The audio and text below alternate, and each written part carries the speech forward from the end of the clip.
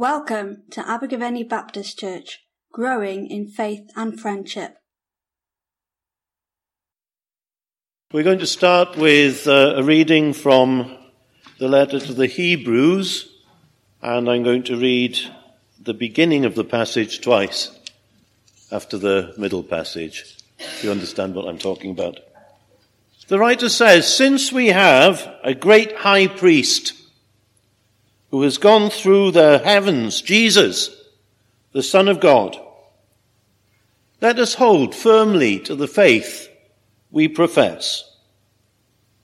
We do not have a high priest who is unable to sympathize with our weaknesses, but we have one who has been tempted in every way, just as we are, yet was without sin. Let us then approach the throne of grace with confidence, so that we may receive mercy and find grace to help us in our time of need. Every high priest is selected from among men and is appointed to represent them in matters related to God, to offer gifts and sacrifices for sins. He is able to deal gently with those who are ignorant and are going astray, since he himself is subject to weakness. This is why he has to offer sacrifices for his own sins, as well as for the sins of the people. No one takes this honor upon himself. He must be called by God, just as Aaron was. So Christ also did not take upon himself the glory of becoming a high priest, but God said to him, "You are my son. Today I have become your father." And he says in another place, "You are a priest forever, in the order of Melchizedek." During the days of Jesus' life on earth, he offered up prayers and petitions with loud cries and tears to the one who could save him from death. And he was heard because of his reverent submission. Although he was a son, he learned obedience from what he suffered. And once made perfect, he became the source of eternal salvation for all who obey him, and was designated by God to be high priest in the order of Melchizedek. Therefore, since we have a great high priest who has gone through the heavens, Jesus, the Son of God, let us hold firmly to the faith we profess. Now Catherine's going to come up, and Adrian too, and we're going to sing Jesus, What a Beautiful Name.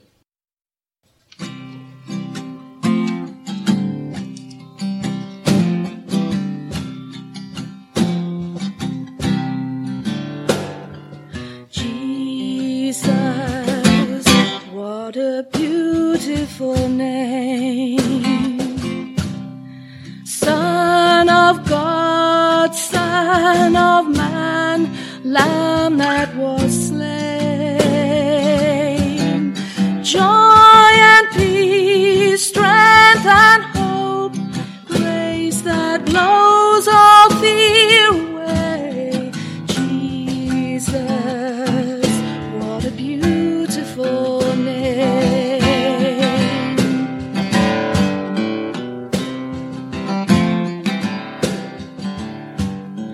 Jesus, what a beautiful name. Truth revealed, my future sealed, healed my pain. Love and freedom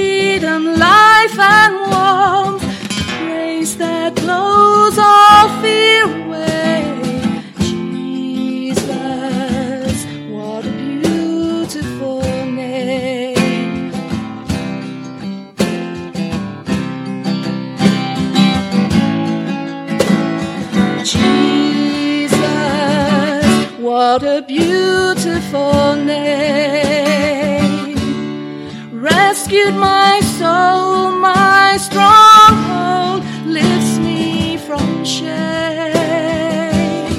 Forgiveness, security, power and love, grace that blows all fear away. Jesus, what a beautiful name. Forgiveness, security, power and love, grace that blows all fear away. Jesus, what a beautiful name.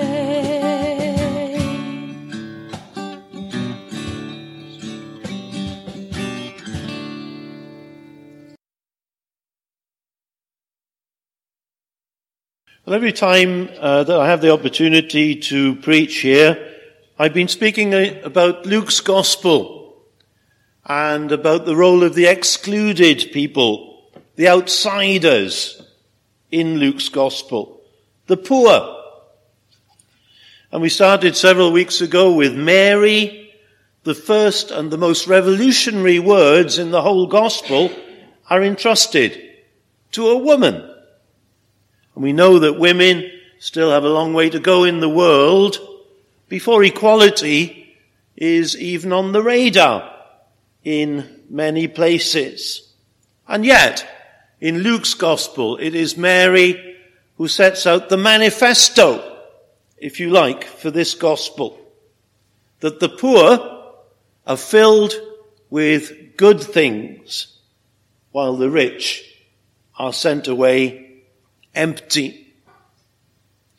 And then a little later on, I told you about a conference that I'd been to about aging and about end-of-life issues. I pointed out that the aged are often today excluded and outsiders, sometimes even in church life.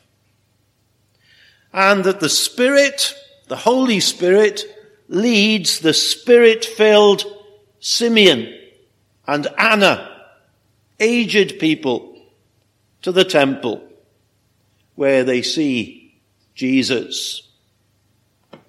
And I shared a remarkable image that came from that conference that I attended of Jesus perhaps replacing the child in the midst of the disciples with an aged person.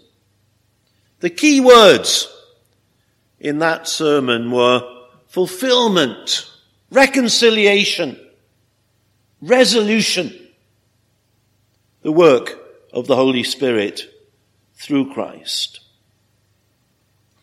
Now today, as a bridge between the first couple of chapters of Luke's Gospel, which are very oldie-worldy in the language that's used and the ideas that are used, Old Testament ideas largely, as a bridge between that beginning of the Gospel and the Gospel proper, with its parade of outsiders and excluded people, is the genealogy. Now, if there's one bit in the Bible that most of us have a tendency to skip over and not to read, it's any of the many lists of names. And if you're a critical reader of the genealogies from Matthew and Luke, there are two genealogies of Jesus that are given. They are confusing. They're not the same. From David to Joseph. And the scholars argue about it, and to be honest, what they say is often unconvincing, trying to resolve these genealogies. And there's not much meat in it, if you see what I mean. Actually, having recently become a vegetarian, then there's not much broccoli. But there are at least two key points to be made about the genealogies. First of all, that Matthew is actually the better genealogy for the emphasis that I'm bringing from Luke's Gospel. Luke, after all, is the Gospel for the outcast, for the excluded, and for the woman. But it's Matthew and not Luke who actually includes in the genealogy the names of 4 women. Amongst all of the men, he includes the names of 4 women, each of whom, for one reason or another, was an outcast. Tamar, who had been raped, of course, by her brother in the book of Genesis. Rahab, the prostitute who welcomed the spies into the city of Jericho. Bathsheba, with whom David committed adultery and who was to become the mother of Solomon. And then Ruth, the Moabite woman who became an ancestor of David. But the most obvious and the most important point to be drawn from the genealogies is just this, that Jesus, as we've just been singing in this song, is not only the Son of God, but also the Son of Man. That Jesus is human, that he has, just as you do, a list of ancestors. He's not a Greek god. He's not an emanation of spirit, but is at the end of a genealogy. Obviously, we concentrate, and we rightly do this, on the role of the Spirit in the virginal conception of Jesus, because it's quite extraordinary. But we also need to stress the ordinariness, the humanity of Jesus, his likeness to us, Son of God, Son of Man. And Luke does this by continuing the genealogy, which actually stops with Abraham in Matthew's Gospel. Luke continues the genealogy as far as Adam to show that Jesus is one of us. So taken as a whole, those two genealogies, we might not get very much light on how they harmonize in Matthew and Luke, but taken together, the two genealogies teach us that Jesus is like us, like you, whoever you are, as an outcast or as a human being. And most of us fit into one of those categories. I want to talk a little bit about William Barclay now. Some of the older ones amongst you may remember William Barclay. We just lost Billy Graham this week. And Billy Graham was, of course, probably one of the most well-known Christians in the world, and probably one of the most well-known Christians in Britain. But if you go back to the 1960s and 70s, William Barclay also was a very well-known Christian, certainly in Britain. And Barclay was often on television and radio, and Barclay wrote a series of best-selling Christian books. That was back in the day when Christians still read books. And Barclay was, of course, by his job, an academic. He was an academic in the University of Glasgow, a New Testament scholar, very busy man. And you may wonder how he managed to write all of those books. Well, he was profoundly deaf.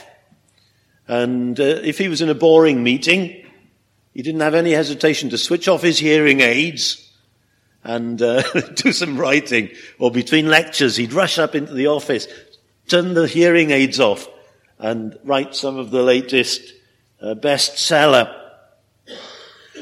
Now, Martin Lloyd-Jones, another famous Christian from way back when, said that Barclay was the most dangerous man in Christendom. Quite an exaggeration, I think. Now, he said that because Barclay didn't believe in the virgin birth of Jesus. And Barclay was what we call a universalist. He believed that everybody would ultimately be saved. But we don't read Barclay for that. The reason that we read Barclay is firstly because he's very, very close to the text of the New Testament, and he can bring out the meaning of a word from the Greek of the New Testament with absolutely incomparable vividness. And the other reason that we read him is because of his fabulous application of what he writes to everyday life, which is what, of course, we all need. To family life, to work, to leisure, to aging, to youth, to marriage, to singleness. And Barclay, of course, wrote the Daily Study Bible, where he takes a Bible passage and he talks about it and then applies it to us. Now, Barclay, when he comes to talk about the genealogy in Luke's Gospel, has actually quite some speculative material, but the points are very well made, and so I share them with you this morning. First of all, he notices something you might have not noticed when you were reading through the Gospel, that Jesus began his ministry when he was about 30. Why does he do that? Surely if you're the Saviour of the world, aren't you eager to get on with the task? I well remember when Catherine and I were getting ready to go up to London to study for the Baptist ministry. I was about 25 or 26, and I said to somebody who came to preach in our church in Abertillery, "Oh, it's just terrible, we've got to go and study in London. I'll be 30 by the time I get out." And the chap said, "It's a very good age in the Bible. 30's a very good age in the Bible." Well, Barclay starts with this assumption, that Joseph died young, and that Jesus had to support the family. Actually, the impression we get from the Gospels is that Mary was a single mother. We gather this because Jesus is often taunted, isn't he, in the Gospels with the taunt and taint of illegitimacy. We know from the Gospels that Jesus had brothers and sisters who were younger than him. There's evidence for the fact that Jesus, as the eldest, would have possibly been asked to support the family. He's referred to in Mark's Gospel as the tekton, which we tend to translate as carpenter, but which has actually a broader meaning. We get the word technician from it. So obviously there's no such thing as technology in those days, but as a carpenter, as a workman, as a builder, as a handyman, as someone good with his hands, Jesus was known as the tekton. So it's a reasonable assumption that Jesus had to support his family. Now, many of us who want to serve God, and I put that in inverted commas, because everything that we do is service to God, but many of us who want to serve God in a more elite way, if you like, go off with the Baptist Missionary Society or serve God in the inner city perhaps. Many of us in that place have had to struggle to understand that actually family obligations are part of that. I well remember that when Catherine and I did apply and were accepted to go to France with the Baptist Missionary Society, many of the people from the church where I'd grown up said, "Well, what about your folks? What about Alf and Ruth, your parents?" Well, and I was able to say to them, "What, you make us collect for a missionary organization throughout our childhood? and then you are surprised that we go as missionaries? Arrogant and proud, you see. It's 30 years of age. But, of course, they were right. Because family obligations do come into it. And there are aspects of those years serving God which I regret very profoundly. We all want to save the world. But Jesus tells us that someone who can do small things well can be trusted to do big things well. Well done, says Jesus in his parable, good and faithful servant. You have been faithful over a little. I will set you over much. Now, we've got a thing in the Baptist denomination called the Ministerial Recognition Committee. And if you want to go into training for ministry in any way, you need to go before the Ministerial Recognition Committee. And back in my day, they questioned you about your theology and about your Bible knowledge and your prayer life. Well, that's all very well. But if I was on that committee, I'd be asking about family. I'd say, were you on the work party last Sunday? Have you ever taught Sunday school?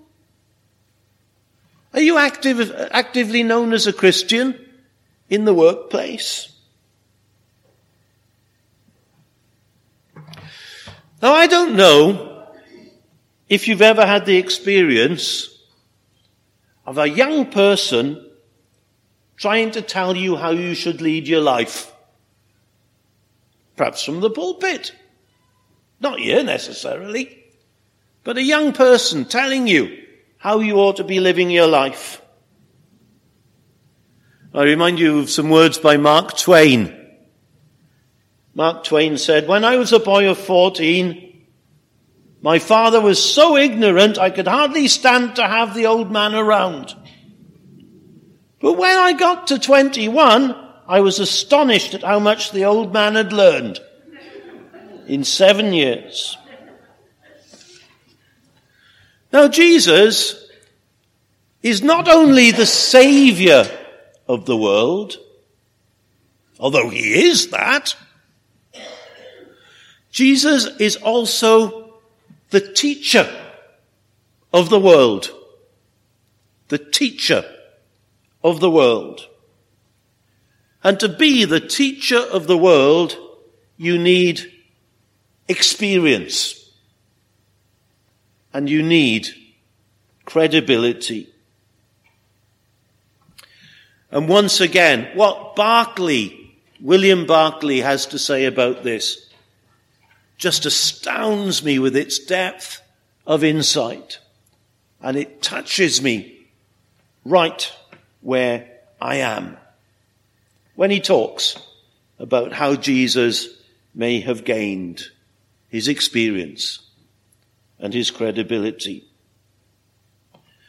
Barclay talks about, and this is a quote, Barclay talks about the haunting insecurity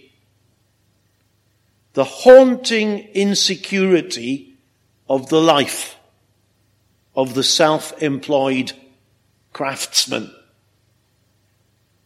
The haunting insecurity of the life of the self-employed craftsman. Will there be enough work? Or will people go to the competitor? Sometimes a member of the family will fall ill. And you need to stay at home to look after that family member. You don't get paid that day. Or, not that this is likely to occur that much in the Holy Land, there might be a snowfall. 2 or 3 days you can't get out to work. Most customers greet you with a cheery smile. But there are bad-tempered customers. And there are some customers who won't pay up and who are mysteriously absent the day when they have to pay their bills. This is one I love particularly. When you're self-employed, I speak actually as someone who's self-employed at the moment. When you're self-employed, sometimes you want to help somebody who can't pay. And very occasionally, sometimes, don't all come to me afterwards, but sometimes, yes, I'll offer my services to people who can't pay. So does that mean that you do inferior work for them? Of course it doesn't. Because you're a craftsman. You have pride in your work. And so you do first-class work for people who can't pay. I love paying taxes. It's a privilege. No, I seriously do. I'm not joking. It's a privilege. It's one of the greatest privileges of belonging to a society like ours, to be able to support it by paying taxes. You know, when you're doing your books, there's the temptation just to underdeclare. Because nobody's going to find out. Nobody's going to investigate somebody at the bottom of the pile when they could be going after tax exiles abroad, are they? Obviously not. They're going to spend all of their energy on those who have their money stashed abroad, aren't they? Obviously. No comment. But Jesus must have been tempted, because we are told in the letter to the Hebrews that he was tempted in every way just as we are. He must have been tempted to get away with what he could get away with, especially if he could find his taxes in the mouth of a fish. And here's a little detail that Barclay gives us that you won't have found from the New Testament. There was a place called Tiberias. We heard about the Sea of Tiberias, of course, in the New Testament, but we don't hear about the city of Tiberias, because Jesus never went to the city of Tiberias. And yet we know from other history, from archaeology, that there were immense public works being done at Tiberias during the time that Jesus was growing up and before he turned 30. Enormous public works, making Morrison's look like a pound shop or something. Now, what do you do when you find out that the person doing those works is King Herod? As it was. It's dirty money, folks. What do you do with dirty money? There's no record of Jesus ever visiting Tiberias. Now, much of this in Barclay is speculation. But I suggest that it is speculation in the right direction. For this reason, that any way that you and I can come to understand that Jesus is on our side as we struggle is helpful. Any way that you can come to understand that Jesus is one of us, Son of God, Son of Man, is helpful. Barclay says it is the glory of the incarnation that we face no problem of life and living which Jesus also did not face. And what I like to think is that if we find in the Gospel of Luke a record of Jesus, caring for the outcast, caring for the excluded, caring for those who are in a precarious position, and we do, then these must have been the years that he discovered that. Let's pray together. Jesus, what a beautiful name. Son of God, Son of Man, Lamb that was slain. Lord, as we imagine what it was like for you to give up your majesty in Christ and to live amongst us as one of us, then our imagination boggles. We have the greatest of difficulties. We have all kinds of fantasy versions of a Jesus untouched by human weakness. But Lord, we are so wrong. The letter to the Hebrews tells us, as we heard, that Jesus was tempted in all ways, as we are, yet was without sin. And that we don't have a high priest unable to sympathize with our weakness, but one who is able to sympathize with us in our exclusion, in our fragility, in our precarity. We thank you in the name of Jesus. Amen. Thank you for listening to our podcast. For more information about Abergavenny Baptist Church, please visit our website at abergavennybaptist.co.uk.